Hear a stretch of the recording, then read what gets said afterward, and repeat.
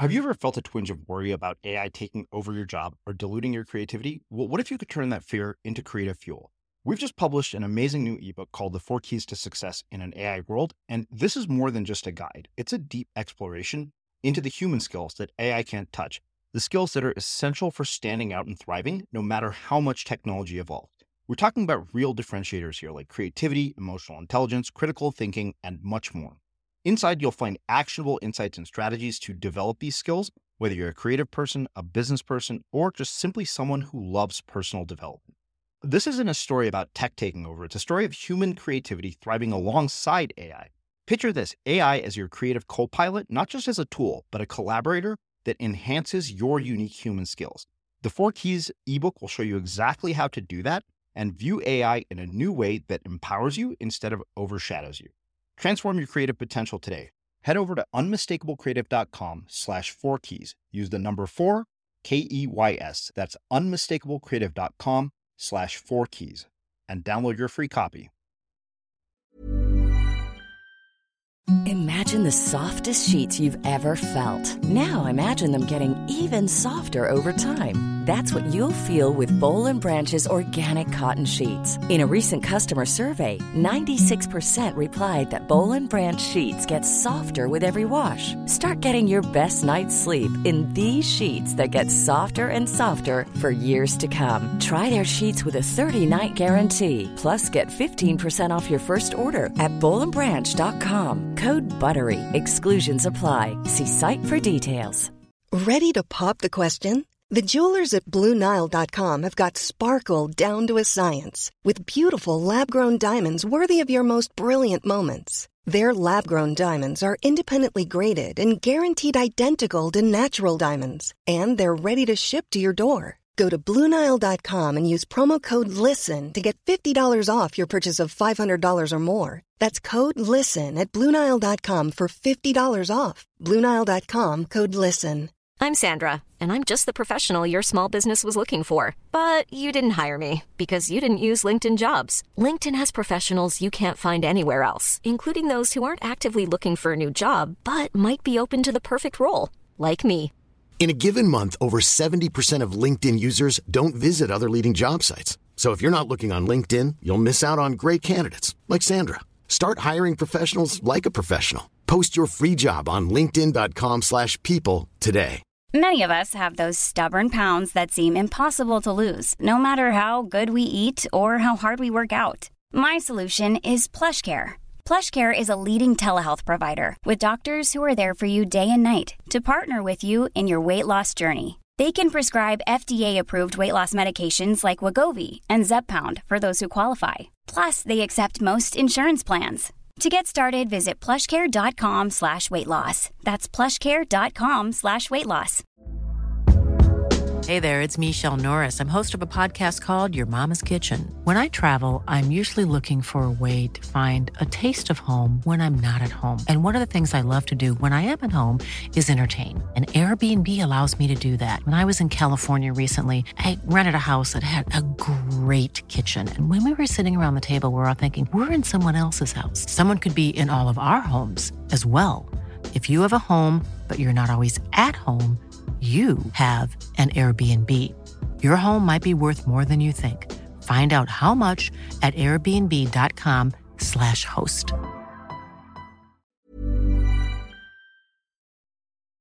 As creators, we're always on the move. Whether it's a live podcast event, a pop-up shop, or a workshop, we're constantly interacting with community, and that's where Tap to Pay on iPhone and Stripe comes in. Imagine this. You're at a live event, a listener loves your merch, or a participant wants to sign up for your course on the spot. With Tap to Pay on iPhone and Stripe, you can accept their payments right there and then, right from your iPhone, so there's no extra hardware or no delays. Total game changer. It's not just for creators. Any business owner can do this. It's about making transactions smoother and much more personal, growing your business in your way.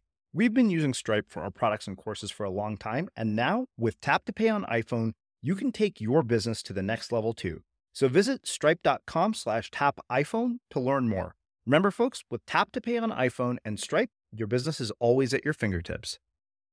people don't, deep down, I think one of the biggest human tragedies in the world today is we don't believe in ourselves. We don't put a value in our own skin. So even though we might give back, we just don't want to see how we can impact the world. It's like giving a beautiful woman a compliment or a good-looking guy a compliment, and they take the little, what's those little things they swat a fly with? They take a little fly swatter, excuse my language if I'm plagiarizing. They swat the compliments that's coming towards. They don't want to hear it. They don't want to feel it. They certainly don't accept it, because they don't believe it. They think you're just saying it because it's not true. So I think that's number one. I think number two is people get so busy. They just create chaos. They create busyness. They create distractions to keep themselves from really becoming the version of themselves that they are, removing that mask and showing up and allowing the world to see how beautiful and magnificent they are. I'm Srini Rao, and this is the Unmistakable Creative Podcast, where you get a window into the stories and insights of the most innovative and creative minds who've started movements, built thriving businesses, written best-selling books, and created insanely interesting art. For more, check out our 500-episode archive at unmistakablecreative.com. This episode is sponsored by HoneyBook, and this month we're asking small business owners how they took their creative passion from a side hustle to a full-time business. In today's episode, we're speaking with Miles Berrio, who runs a successful photography business and talks to us about how he's able to run his business without becoming overwhelmed. Stay tuned to hear his story.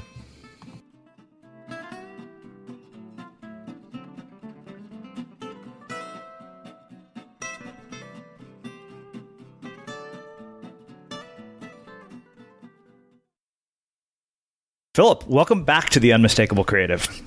Oh, welcome back. Thank you for having me. I'm actually a little bit more nervous today than previous ones, because when you're being honored, at least that's how I feel, to be invited back. It just feels like just an extra tad of pressure.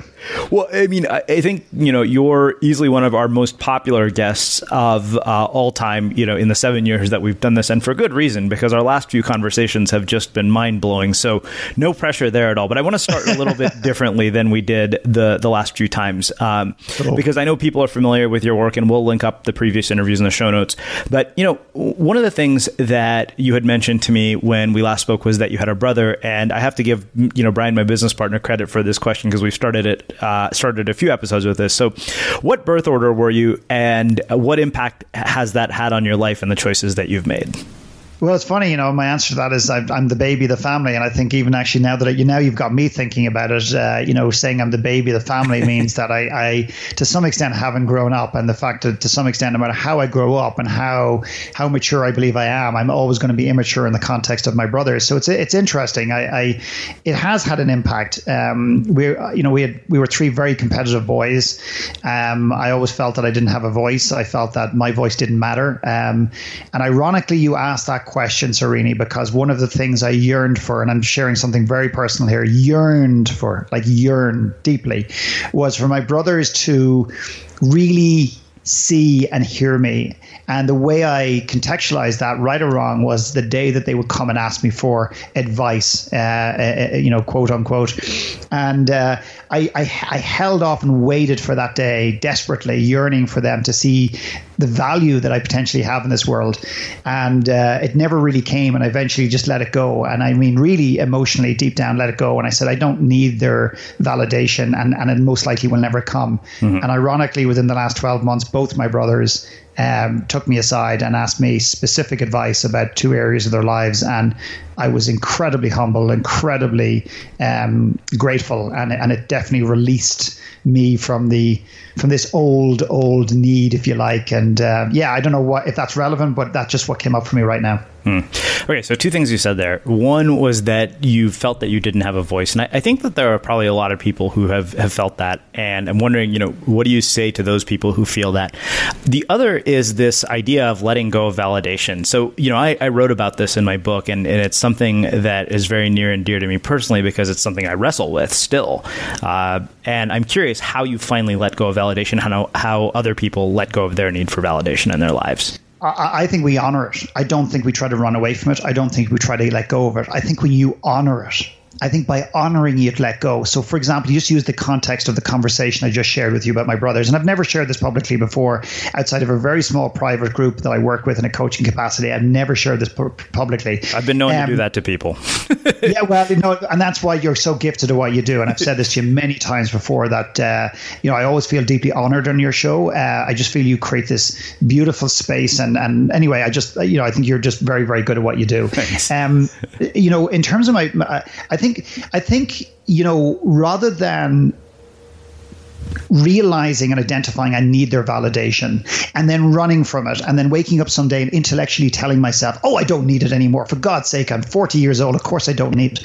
And thinking that it's gone, but yet emotionally it's still playing out. What I did was I stopped and I leaned directly into that conversation.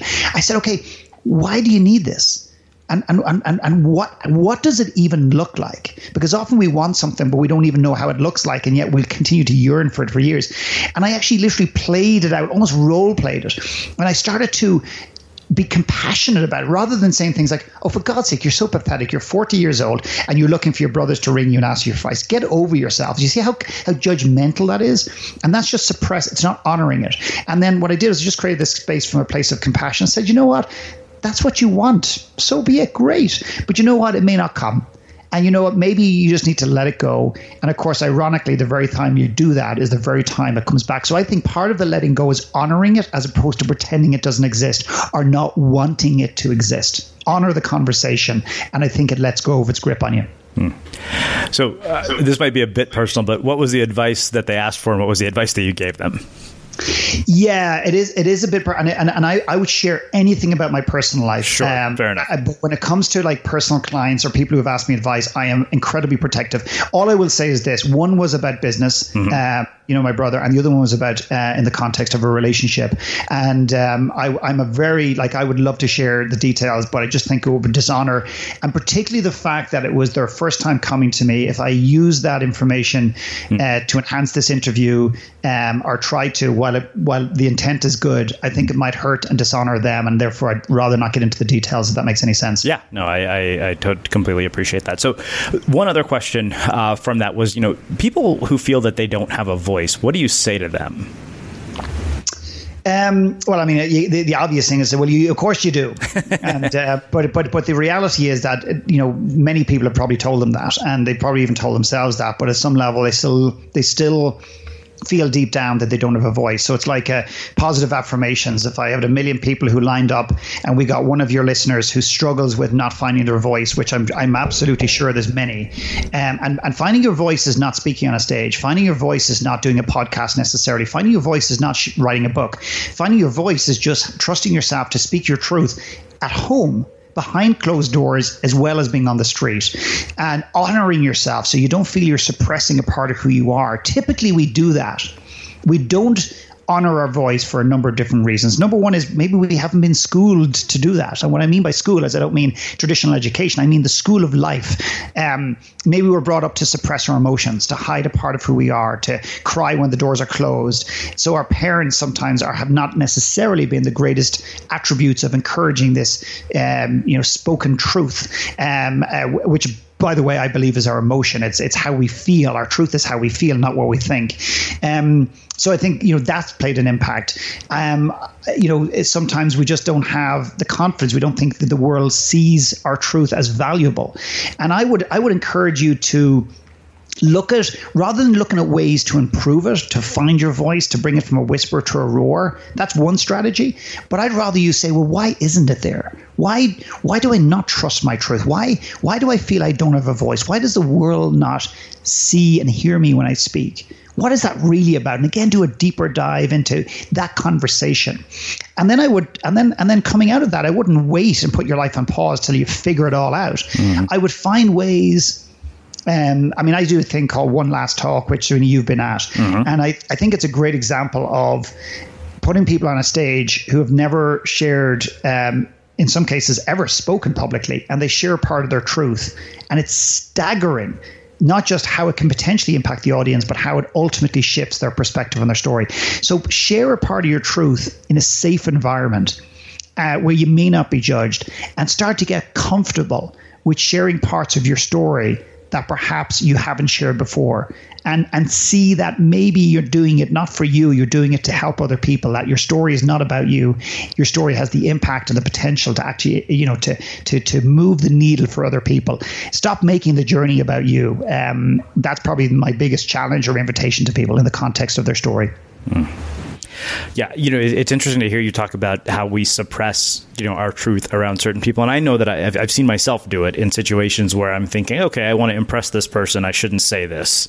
And it kind of takes us back to that whole idea of validation. Like I've seen myself do it, particularly in the context of intimate relationships. Yeah.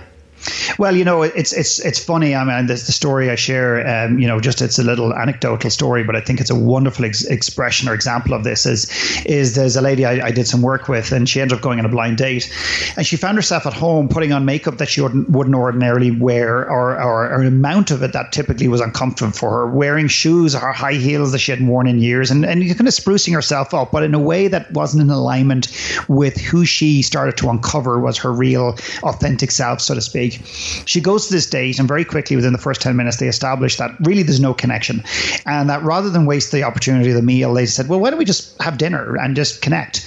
And as it turns out, they got to this conversation, well, what do you look for in a man, or what do you look for in a woman? And the guy said, well, no disrespect, it's not a judgment, I just love women who are comfortable without makeup and women who don't feel the need to doll themselves up. And she's looking at this guy going, oh my God, holy shit, this is exactly, I'm dressed up exactly in the way that I'm not meant, like this is not me. So what we do is when we walk out into the world, we wear masks, we wear makeup, we wear clothes, we wear whatever, not because we're comfortable always, but because we want to fit in, we want to be seen, we want to be liked. And that really speaks to a deep insecurity within the context of our own skin that perhaps we've never addressed.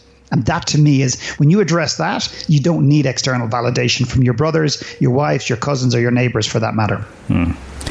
So, one of the things that's interesting to me is that I know you have kids, I know you're married, and I'm curious, given the work that you do and the fact that you spend so much time helping adults make change in their lives, how has that impacted the way you raise kids? And what would you say to parents who are listening?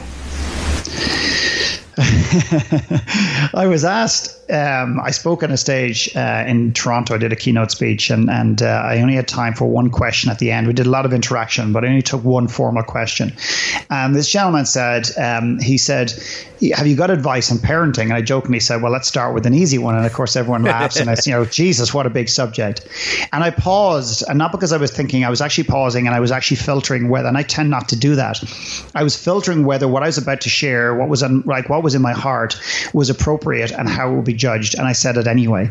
And I looked at this man in front of 700 people, and I said, no matter what you do as a parent, you're going to fuck your kids up.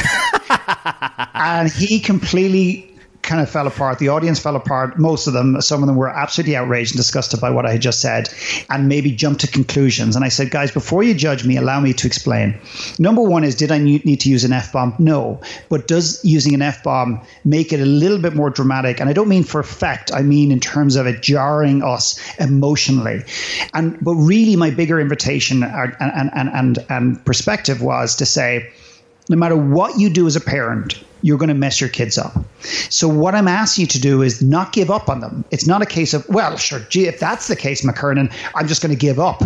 It's not. But what I'm asking people to do is to let go, and to know that no matter how perfect their life is, no matter how they parent a child, no matter how amazing they think they are, that their kids are going to find nuances and aspects of how they were parented that are going to come back and going to bite them in the ass. So what it does is it gives you freedom. It gives you this like, okay, I'm going to mess my kids up. I'll do my best, but I'm not going to try and be the best. So you take the pressure off. That's number one. Number two is, and here's the biggest point I believe, is be the, as Gandhi said, be the change, but be the person that you want them to be. And I don't mean that fake it. I mean organically. So the example I use is, let's just say the parent themselves is in a situation where they're misaligned. They're misaligned with the work they do. They're misaligned in the relationship with themselves. They're misaligned with the relationship externally. And they're struggling. And they're justifying and rationalizing staying in that job or business that they don't like because they're doing it for their kids. Now, with respect, I don't think that's fair to your children, because your children didn't ask for that. They didn't come into this world and say, hey, dad, hey, mom, use me as a reason not to make a change and live your dreams. And here's what happens. If I ask a parent, say, okay, let's just say fast forward and your little son, Johnny, comes to you with the same predicament and says, I'm misaligned, I'm not happy, what would you say to them? Most parents would say, change, do something, live your dreams, don't settle. You're worth more than that. The world needs you, whatever those things are. And my question is, well, why aren't you doing that? Oh, well, it's different for me. It's different. I need to put the kids through college. I need to do this. I need to do that. And here's what happens.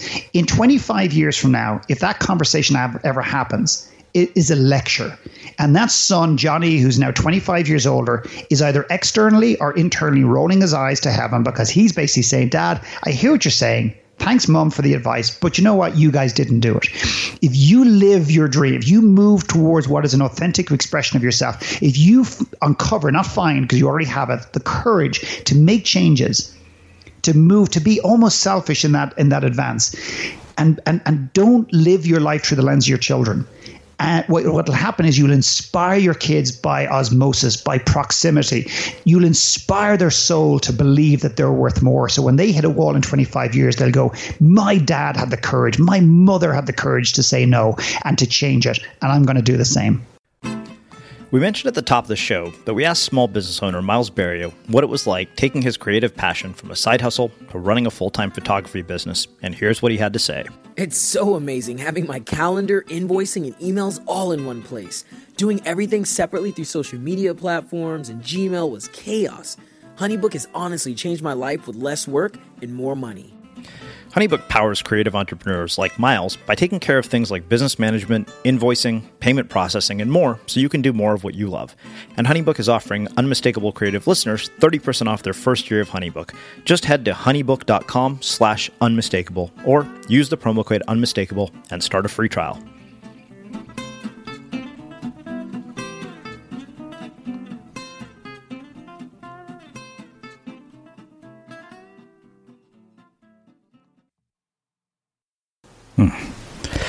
Wow. Well, let's do this. Let's shift gears and get into why you're really here. So, I know people who follow you on Facebook already have probably seen it. You have recently finished work on a documentary film, and I can only imagine the work is amazing.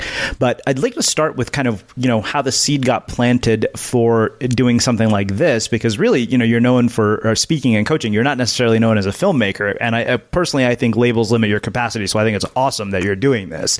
But I'd love to talk about, sort of where the seed got planted for this. Yeah, and I think you've just touched on something very beautiful, and the way you said it is so poetic, is that the seed, so many people are limited by the labels they put on themselves, the stories they've been told. And I'm one of these people that I want to become a human disruptor. I want to disrupt the conversation. And if I have to be the guy to take the lead in some area to prove that you can be a filmmaker, you can write a book despite being dyslexic, you can speak on a stage despite the fact that you had horrendous low confidence or whatever, if I can be the catalyst to help somebody realize that they can do the same thing, well, I'm willing to put in the work to do that. It's really that, the actual seed. I mean, I've always been a fan of films and even documentaries to some extent, but never imagined, even as you say filmmaker, it feels kind of weird, ever imagined that I'd be that person, that I could achieve something to that extent. And number one, as I say, we're very clear here. I put a team together, and the team really, facilitated and processed this as well. I know I couldn't have done it on my own. At the same time, it does take somebody that has the vision and has the courage to put their hand up and say, I'm going to do this. So about 2.5, I'm guessing about 2.5 years ago, I had a gentleman who came in and spoke to one of my small coaching programs at the time, a guy called James, who is the filmmaker for Food Matters and Hungry for Change. And James came in and was very gracious with his time. We'd met before I was on stage, and he'd heard me speak. And he's gone on to make a number of films and make an impact in the world. And he just came in his very low-key, very unassuming, very passionate, very engaging way, just shared his journey. And in that moment, it was just like, shit, why not? Why couldn't I be a filmmaker? Now, I didn't have a plan. I didn't have the story. And then Give and Grow, which is very close to my heart, is this old message that we have just kind of reintroduced to the world to some extent, was floating around. And I said, well, what would it be like to bring a film crew to India a year and a bit ago? And that was the beginning of it. And it was 2.5 years ago, the idea was placed, or the seed was set. And then about 12 months ago, we pulled the trigger, and we will have turned around a full feature-length documentary within a space of 12 months when it's launched in the next 2 or 3 weeks. Wow. So before we hit record, you were telling me about a day in Sri Lanka at an orphanage that really kind of was one of those moments of inspiration for this. I'd love for you to tell us a bit about that in a bit more detail. Yeah, I think it's probably one of the most, there's not many, there's probably only about 3 or 4 real pivotal moments in my life. And one was when I went to Sri Lanka a year after the tsunami had hit. And rather than, allow myself to sit in the 5-star hotel on Christmas Day, I said to my wife, I cannot, or actually it was Christmas Eve. I said, I feel really uncomfortable. And Christmas morning, I went for a walk on the beach. And I remember just these turtles. I don't know what the significance of the turtles were, quite frankly, but I remember the stirring in the water. I walk into the ocean, fully clothed, and these massive turtles were just under the surface, 3 of them, and they just fought, 2 or 3 of them, they floated just around me. I came out of the water, looked my wife in the eyes, and I said, I have to leave this hotel. And we just drove, and we found ourselves in this remote area, walking into a little B&B and meeting a lady, because I wanted to give back. I had this yearning, screaming that I needed to give back, that there was something more important on this island than me having a holiday. And I met this lady who ironically was going to an orphanage on the day of the 1-year anniversary of the tsunami. And I went with her. And that was just so pivotal and huge for me, because what it did was, when I came back from that experience, the biggest thing was not just that I enjoy spending time with the kids, but something shifted inside me. And I said, really, I'd love to tell you, I got it at the time, but it was kind of just this feeling that I couldn't put my finger on, that something had shifted. And really what happened was my value shifted. I started to feel, not think, that actually maybe you're here for a bigger reason, Mckernan. That was number one. And number two is, when I came back, everyone was hungover. Everyone was dying of, eating too much, dreading going back to work. And that would have been me, and was me. And for the first time I looked and said, I don't have to do this. I don't have to go to work to a job that's not thrilling me. I don't have to drink too much alcohol and just be hungover. It gave me choices. And it's just like taking off a set of glasses and putting on a new set that just had a different lens. And that was pivotal in me beginning the idea of moving to Canada. And it was about 12 or 14 or 18 months later, we moved from Ireland, the place I love, and kind of started to reinvent, or maybe find who I really was in this world and my place in this world and what I was here to do. So I've asked numerous people why people miss pivotal moments, but I am actually much more interested in something else with you. Why do you think most people don't, or so many people don't do anything in those pivotal moments? I think they don't create the space. So when I look at, well, let's just personalize it to this volunteering, if you like, or working in orphanages. There's many people that have worked in orphanage and whatever, and they haven't come back and they haven't made change. They've gone and worked at the homeless people. They've gone to soup kitchens, homeless shelters. They've gone to their neighbors. They've helped people. They haven't made a change. I think there's a number of different things. Number one is, I think people don't, deep down, I think one of the biggest human tragedies in the world today is we don't believe in ourselves. We don't put a value in our own skin. So even though we might give back, we just don't want to see how we can impact the world. It's like giving a beautiful woman a compliment, or a good looking guy a compliment, and they kind of they take the little, what's those little things they swat a fly with? They take a little fly swatter, excuse my language if I'm plagiarizing. They swat the compliments that's coming toward. They don't want to hear it. They don't want to feel it. They certainly don't accept it, because they don't believe it. They think you're just saying it because it's not true. So I think that's number one. I think number two is people get so busy. They just create chaos, they create busyness, they create distractions to keep themselves from really becoming the version of themselves that they are, removing that mask and showing up and allowing the world to see how beautiful and magnificent they are. There are two kind of reasons, if you like, or two things that happen. But the other thing is that sometimes, and this is what was frustrating me. I don't mean that going and volunteering doesn't work, but here's the missing link in 99.9%, if not all, volunteer experiences. You go, you volunteer, you feel good, hopefully. You go home and you may make a change, but you're not sure what just happened. So what I created was this concept where we would go and give back, then we would create space in nature, and then we would process, okay, so very simple questions, but we would go deeper around and say, okay, what happened for you this week? What child spoke to you? What moved you emotionally? Why did it move you emotionally? How does this relate to your life? How does this relate in the context of your gift, not your talent? Where does your gift play into this? And ultimately start to move towards the space of what are you going to do as a result of this beautiful, this incredible experience of giving? Because the giving doesn't just help other people. It unlocks us. It changes us. But the thing is, we don't. This is Paige, the co-host of Giggly Squad, and I want to tell you about a company that I've been loving, Olive & June. Olive & June gives you everything that you need for a salon-quality manicure in one box. And if you break it down, it really comes out to $2 a manicure, which is absolutely insane. It's also so easy to get salon-worthy nails at home with Olive & June. The difference between how your nails used to look when you did them yourself and now with the Mani system is a complete game changer. The best thing about Olive & June, too, is it's a quick dry. Dries in about 1 minute, lasts for 5 days, and full coverage in up to 1 to 2 coats. Visit oliveandjune.com/perfectmani20 for 20% off your first system. That's oliveandjune.com/perfectmani20 for 20% off your first system.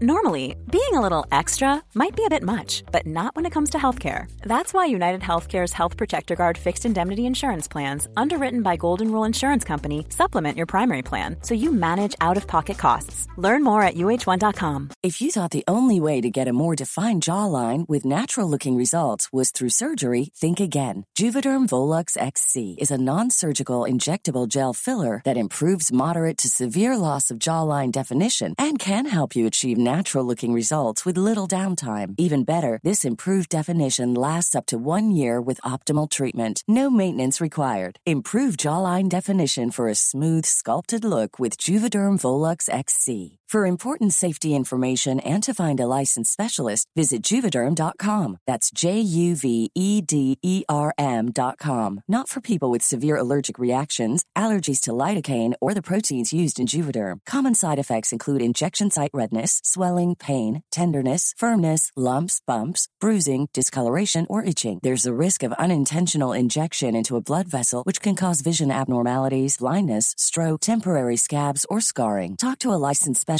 to find out if it's right for you. Even when we're on a budget, we still deserve nice things.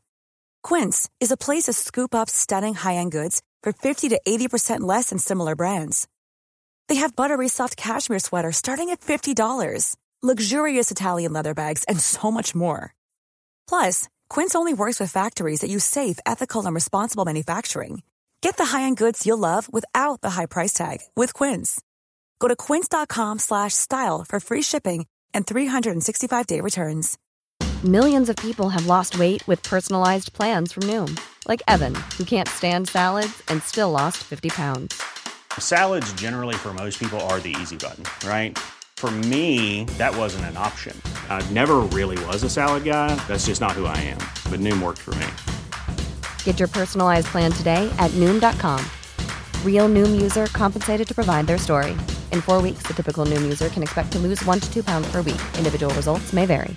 Burrow's furniture is built for the way you live. From ensuring easy assembly and disassembly to honoring highly requested new colors for their award-winning seating, they always have their customers in mind. Their modular seating is made out of durable materials to last and grow with you. And with Burrow, you always get fast, free shipping. Get up to 60% off during Burrow's Memorial Day sale at burrow.com/ACAST. That's burrow.com/ACAST. burrow.com/ACAST. Necessarily process. So what would happen with India, we process this, and what you find is people before, during, and afterwards, and some of the changes these people made, leaving cities they didn't like, changing businesses they weren't particularly aligned to, leaving jobs they hated, and just becoming better leaders in not such society, but in the context of their own businesses. So to me, the processing, why did this move you emotionally? That's missing from a lot of the societal conversation. So I want to talk really more in depth about this idea of giving. You mentioned, you said a phrase to me when we first started speaking and before we hit record about this idea that giving unconditionally causes us to grow exponentially, which I just absolutely loved. So I want to talk about sort of what you meant by that. Look at it in detail. And I know you also mentioned as part of the film you work with neuroscientists to kind of look at how does this impact people on a brain level. So I'm curious about all of those things. Yeah.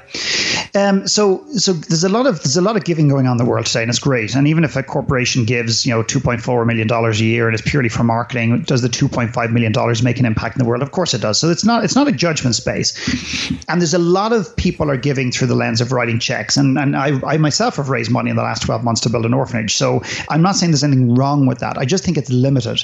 I don't think it has I know it doesn't have the capacity to move the needle for us emotionally in the same way that actually putting ourselves in the trenches, putting ourselves in the fire line of actually giving of ourselves unconditionally without using any materialistic item like pencils or shoes or clothing or even money for that matter in the way.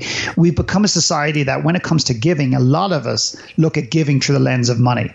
And what I'm suggesting is that what we do is we bring people away in these trips and said, you don't give money, you don't give gifts, you give yourself. And they're going, what does that mean? What does that look like? And of course, you can't really describe it and experience it until you're there. No language. So phrase books are not allowed. And I don't mean not allowed, you can bring a phrase book, but I encourage people not to. And to watch people just sit down with a young child, and the young child, all they want, and we've specialized in working with kids and orphans and street kids, all they want is they just want to be seen. They want to feel. They want to know that you care about them, that that they matter, even for a minute, even for a day, even for like a week. And it's extraordinary what happens. And here's what I believe happens when you see them for who they are. And you allow yourself, you give yourself the courage to be vulnerable and allow your guard down and allow your insecurities about not getting emotional, not having a phrase book, not having a toy in your hand. What happens is they see you too. And they see right into your soul, and you're accepted and seen sometimes in a way that you have never been seen before. And it shifts you. It just shifts who you are. So when we give, a lot of the time we have this, we give, we do have some conditions. We expect something in return. We expect when we bring a pie to our neighbor that in some way they'll bring a pie back, or they'll bring a bottle of wine back, or they'll do the snow on our driveway, or they'll shut their dog up from barking. We sometimes give and we have some sort of residual expectation of what we'll get in return. And if we can let go of that, give unconditionally of ourselves, the growth that's available for us is, I can't put words on it. All I know is what it's done for me and what it's done for clients that I serve. It's huge. I'm very curious. What did these kids teach you about yourself, and what did they teach the people that came on this trip with you? Like, what did people learn about themselves from these kids? Yeah, it's a wonderful question. I think what they do is that if let's just purely make this personally about the individual who goes to help and to give back. I think you learn about yourself, not just intellectually, but I think you really get to know yourself on a very deep emotional sense, a really wonderful sense of awareness. So I'll give you an example of this to try and contextualize it. I had one lady who came on a trip, and at the end of it, we do this workshop. And I just asked a very simple question. I said, what child spoke to you? What child really spoke to you? And I don't mean physically spoke to you, but what one that stood out? What one were you emotionally drawn to? And so they start identifying that. And they see parts of themselves in these kids. And then they start to go, wow, I never would have joined that dot on my own. And then another question I asked just to follow up on that is, what did you bring to these children? And I remember one lady sitting to my right. She's 5'0". She's this tiny little lady, but she's got a heart as big as a rhino. And she's sitting next to me, and I said, what do you mean, like toys? And I said, no, what did you bring? What part of your soul, your personality, part of your essence did you bring? And she couldn't come up with anything. And yet she literally was like the epitome of giving in this group. Like, everyone was amazed of how she gave so unconditionally. The only thing she didn't do was cut her vein and pour her blood on the table. Literally. I mean, that she gave everything. And she couldn't identify it. And eventually she got so uncomfortable. I said, right, guys, everyone put your pens down. I said, this lady cannot identify one thing that she brought to the children outside of materialistic items. Let's help her out. What did you see that she brought to these children? And one guy raises his hand and says, how many hours have we got for this exercise? And she just started crying. This is a woman who has such a heart, who is a wonderful mother, has given so much to her children, who supports her husband beyond belief, and she cannot recognize her own value on this earth. If it happens in Guatemala in an orphanage, trust me, it happens in her home every single day. And the guys and the girls fed back your personality, your sense of humor, your willingness to give unconditionally. And she's literally there, tears rolling down her face. So she said to me afterwards, that's the greatest gift I have ever been giving. Just to realize that I have value beyond belief. And she just never would have seen that before unless we took the time to have and to do that exercise. Hey, it's Srini, and I wanted to tell you about our new free Unmistakable Guide to Grit. A fundamental key to creative work is grit. It's how we bounce back from failure. It's how we work through the fear and uncertainty of chasing our dreams. It's how we make big things happen. If you're like most of the world, thinking about putting out your work into the world can be really intimidating. You feel fear, you feel resistance, but thanks to what I've learned from speaking to hundreds of the most tenacious and courageous people on the planet, I know that grit is a skill that can be learned. And in this free guide, you'll understand what to do when confronted with failure and hardship. You'll discover field-tested strategies proven to make you a more resilient person, and you'll get insights from some of my favorite former Unmistakable Creative guests. So visit unmistakablecreative.com/grit or just text the word creativity to the number 38470. Again, that's unmistakablecreative.com/grit or just text the word creativity to the number 38470, and we'll deliver the ebook right to your inbox. So I guess the other question is, what are the lives of these kids in orphanages like, and what misperceptions do we have, and what do we not know? Like, what are we not seeing about the reality of this situation? Well, I think that's another wonderful question. I mean, I had one lady who said, I really want to go on one of these retreats, this Give and Grow retreat. But she said, what happens when you leave the kids? And I said, what do you mean? She goes, well, I'll be so upset. And I said, well, number one is you don't know. And number two is you're making it all about you. She goes, what do you mean? I said, this is all about you right now. You're not going to give the kids. You're here and you want to make sure that you're safe and that you don't cry and you're not vulnerable and you're not upset. And I said, quite frankly, if that's the case, I understand why you would do that, because I would have done that. But quite frankly, then it's probably not a fit. And she goes, okay. So she got over that. She came and as she left the kid, she goes, oh my God, with a smile right across her face. Was there a bit of sadness? Yeah. But the joy, the overwhelming joy. So we have this massive misconception about what it is like to go and work with orphans and street kids in these different places around the world. Massive misconception. We think we're going to help them out, to save them from the world. And we go thinking that our heart's going to rip apart when we leave there. And I'm telling you right now, it is the absolute opposite of that. You have no idea what you're going to get. And again, that's not why we do it. So you'll end up getting way more than you could ever even fathom. Number one. Number two is the one thing that's overridingly obvious is when you get to these places is not that they're perfectly happy.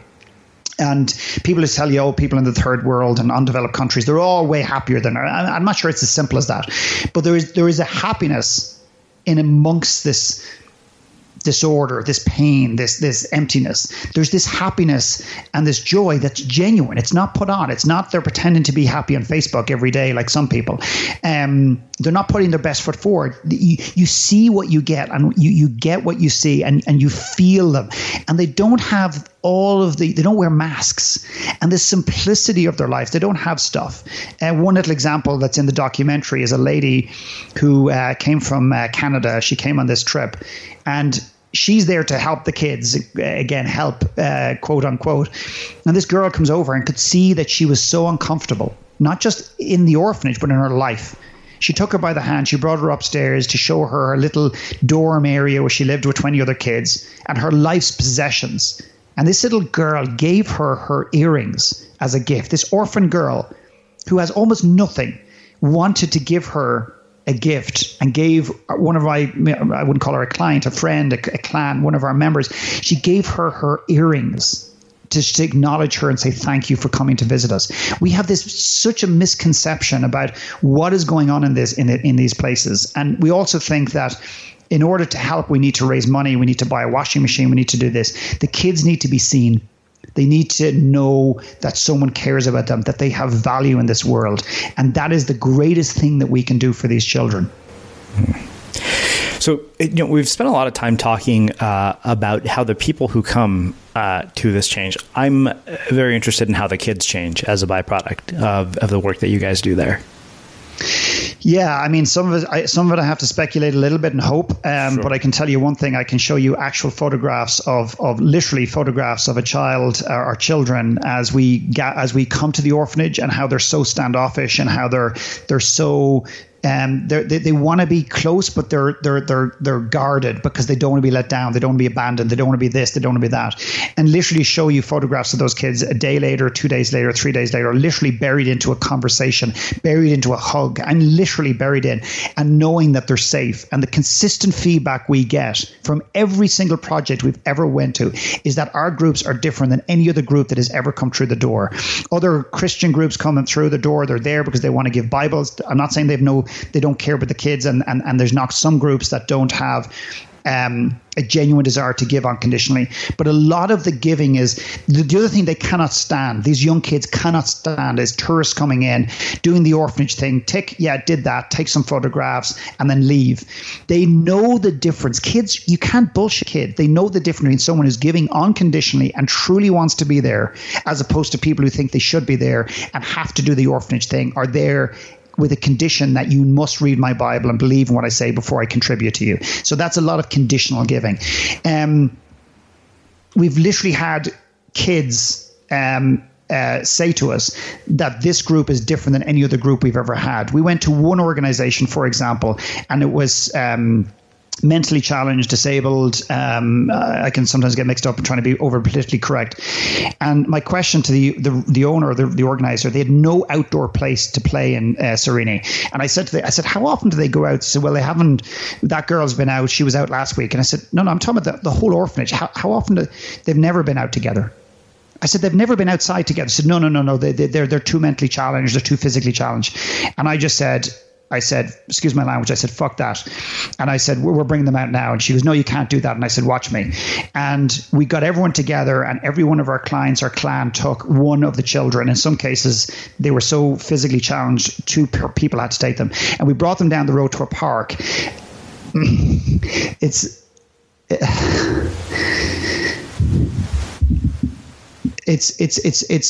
obviously it's very emotional, like rethinking and remembering this, but it was so beautiful. We literally had people beeping the horn, shouting out the windows at us, and I thought they were giving out to us for being in the middle of the road. They were saying thank you. These were the locals who knew these kids were left in this room, left in this building, and they'd never been taken outside ever before. And we had the locals thanking us for doing it. And the joy in these kids' lives, like in their faces, maybe I'm in complete denial, but I feel to my soul that even that one day where someone gave them the freedom, who said, you're not so messed up or so unwelcomed in society that you can't come outside the door with us, to know that they are more than welcome, that they deserve to be out in a playground like everybody else. I can't, and no one will convince me otherwise. I've seen it in their eyes, the shift it makes in those people. Wow. So I'm very curious, what you learned from sort of a neuroscience and brain science perspective about the kinds of changes this causes in the brain, given that you've had a neuroscience researcher in the film. Yeah, I you're going to be maybe surprised, maybe not surprised, and maybe this will frustrate the shit out of people.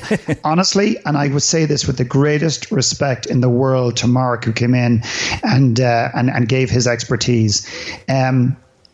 And this might sound so bad, but I invited Mark in because I wanted to make sure that the skeptics didn't just shut out the message and say, hey, this is just all woo-woo fluffy bullshit. Yeah. Honestly, Srini, I don't even know.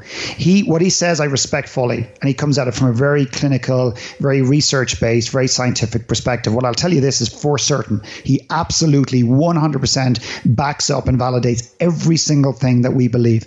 Excuse me. He talks about the difference between giving money and actually being in the trenches and giving back personally.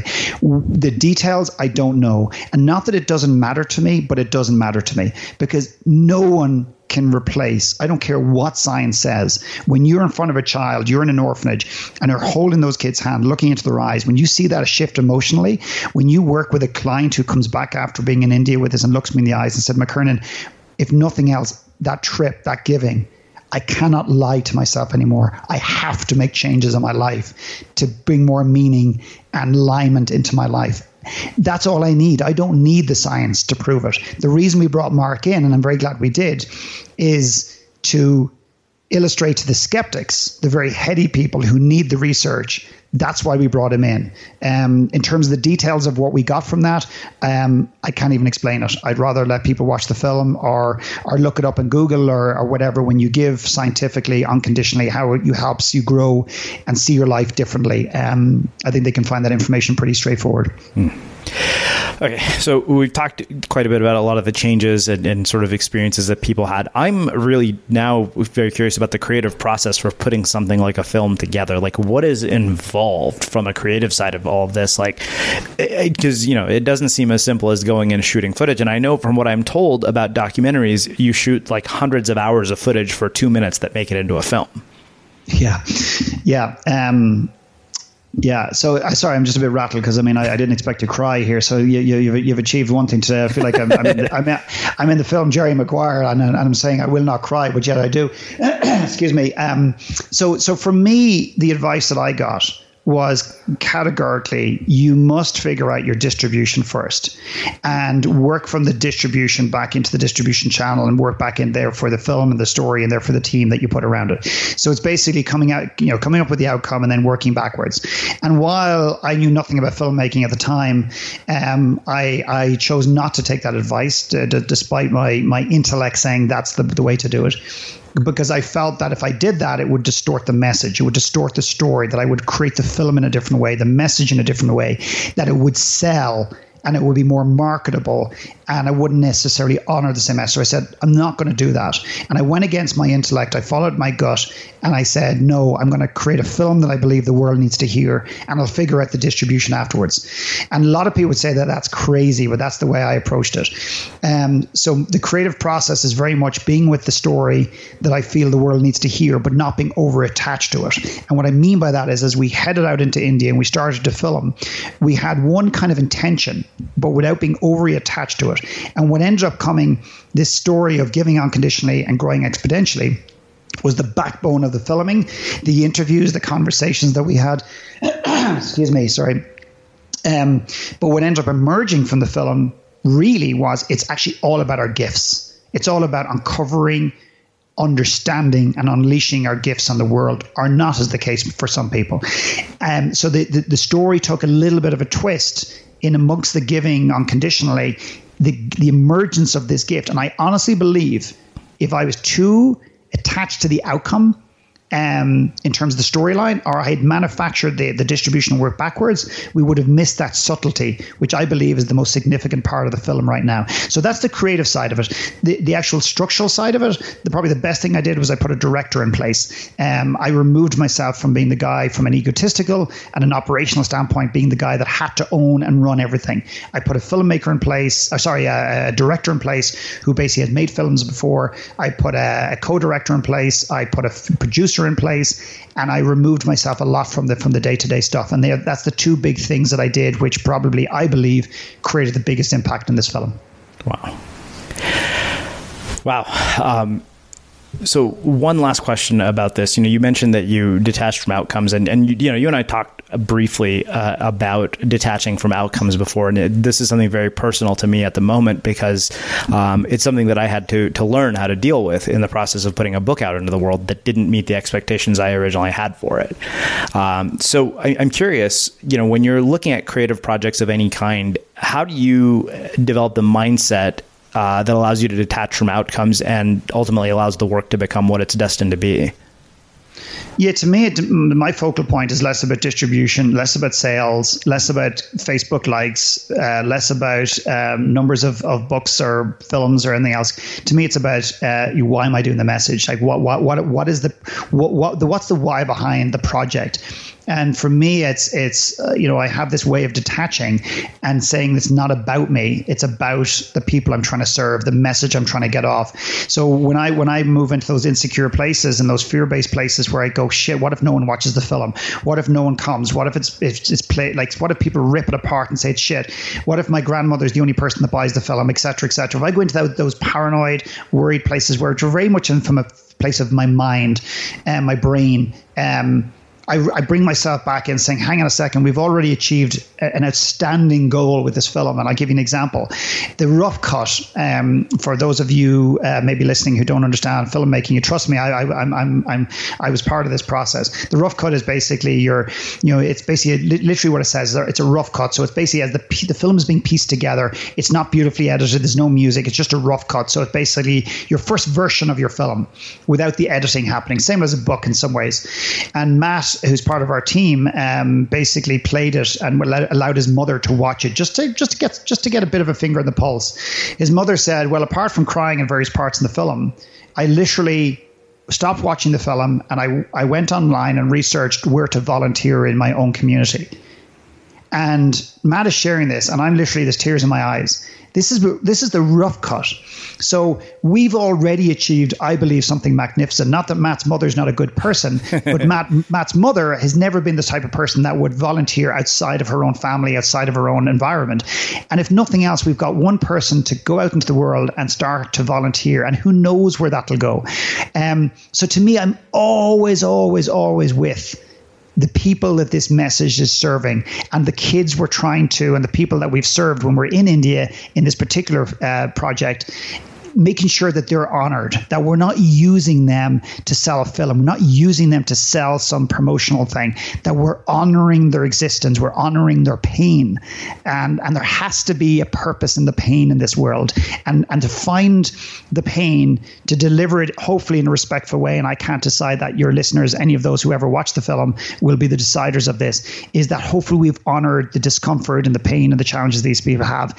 And that's how I focus on it. And after that, maybe I'm wrong, maybe I'm so out to lunch. Maybe I should be focused on the commercial reality, how to market the shit out of this thing, how to do this. And it's not my style. Wow. Well, this has been amazing. So first off, where can people learn more about the film? giveandgrow.com. So basically, they can watch the trailer there. If they like what they see, great. If they don't, so be it. And then the film will be out in, I'm guessing, within the next number of weeks. And we're excited and very nervous at the same time. And hopefully it's received reasonably well. Awesome. Well, I want to finish with my last question, which is funny because you're the one person that I've probably asked this question to 3 times in a very short period of time. So I'm very curious to see if your answer will change, which means I'll have to go back and listen to the previous ones. But what do you think it is that makes somebody or something unmistakable? I think what makes people unmistakable is their truth. If they've got the courage to speak their truth, find their voice. And I think in a world, unfortunately, that conspires and really desperately wants us to be in line and to pull the line and to be similar and be more robotic, I think what makes somebody unmistakable is if they can uncover the courage just to speak their truth every day and to take the masks off and be themselves, not anybody else, just be themselves. And I don't think there's anything more unbelievable or unmistakable about a person who just is comfortable in their own skin. It's very beautiful, it's very attractive, and it's more of what the world needs. Well, I'm really, really thrilled to have had you back here on The Unmistakable Creative for a third time, and really appreciate you taking the time to join us and share more of your story and your insights with our listeners. Yeah, likewise. Thank you for having me. I appreciate it. Yeah, and for everybody listening, we will wrap the show with that. Thank you for listening to this episode of the Unmistakable Creative Podcast. While you were listening, were there any moments you found fascinating, inspiring, instructive, maybe even heartwarming? Can you think of anyone, a friend or a family member who would appreciate this moment? If so, take a second and share today's episode with that one person, because good ideas and messages are meant to be shared. Flexibility is great. That's why there's yoga. Flexibility for your insurance coverage is great too. That's why there's United Healthcare Insurance Plans. Underwritten by Golden Rule Insurance Company, United Healthcare Insurance Plans offer flexible, budget-friendly coverage for medical, vision, dental, and more. One of these plans may be right for you if you're, say, between jobs, coming off your parents' plan, turning a side hustle into a full hustle, or even missed open enrollment. Want more flexibility? Find out more about United Healthcare Insurance Plans at uh1.com. Imagine the softest sheets you've ever felt. Now imagine them getting even softer over time. That's what you'll feel with Boll & Branch's organic cotton sheets. In a recent customer survey, 96% replied that Boll & Branch sheets get softer with every wash. Start getting your best night's sleep in these sheets that get softer and softer for years to come. Try their sheets with a 30-night guarantee. Plus, get 15% off your first order at bollandbranch.com. Code BUTTERY. Exclusions apply. See site for details. Hi, I'm Daniel, founder of Pretty Litter. Did you know cats tend to hide symptoms of sickness and pain? I learned this the hard way after losing my cat, Gingy. So I created Pretty Litter, a health monitoring litter that helps detect early signs of illness by changing colors, saving you money and potentially your cat's life. Pretty Litter is veterinarian developed, and it's the easiest way to keep tabs on your fur baby's health right at home. Go to prettylitter.com and use code ACAST for 20% off your first order and a free cat toy. Terms and conditions apply. See site for details. Even when we're on a budget, we still deserve nice things. Quince is a place to scoop up stunning high-end goods for 50 to 80% less than similar brands. They have buttery soft cashmere sweaters starting at $50, luxurious Italian leather bags, and so much more. Plus, Quince only works with factories that use safe, ethical, and responsible manufacturing. Get the high-end goods you'll love without the high price tag with Quince. Go to quince.com/style for free shipping and 365-day returns. Mom deserves the best, and there's no better place to shop for Mother's Day than Whole Foods Market. They're your destination for unbeatable savings, from premium gifts to show-stopping flowers and irresistible desserts. Start by saving 33% with Prime on all body care and candles. Then get a 15-stem bunch of tulips for just $9.99 each with Prime. Round out Mom's menu with festive rosé, irresistible berry chantilly cake, and more special treats. Come celebrate Mother's Day at Whole Foods Market. Normally, being a little extra might be a bit much, but not when it comes to healthcare. That's why United Healthcare's Health Protector Guard fixed indemnity insurance plans, underwritten by Golden Rule Insurance Company, supplement your primary plan so you manage out-of-pocket costs. Learn more at uh1.com. Have you ever felt a twinge of worry about AI taking over your job or diluting your creativity? Well, what if you could turn that fear into creative fuel? We've just published an amazing new ebook called The 4 Keys to Success in an AI World, and this is more than just a guide. It's a deep exploration into the human skills that AI can't touch, the skills that are essential for standing out and thriving, no matter how much technology evolved. We're talking about real differentiators here, like creativity, emotional intelligence, critical thinking, and much more. Inside, you'll find actionable insights and strategies to develop these skills, whether you're a creative person, a business person, or just simply someone who loves personal development. This isn't a story about tech taking over. It's a story of human creativity thriving alongside AI. Picture this, AI as your creative co-pilot, not just as a tool, but a collaborator that enhances your unique human skills. The 4 Keys ebook will show you exactly how to do that and view AI in a new way that empowers you instead of overshadows you. Transform your creative potential today. Head over to unmistakablecreative.com/4keys. Use the number 4, KEYS. That's unmistakablecreative.com/4keys and download your free copy.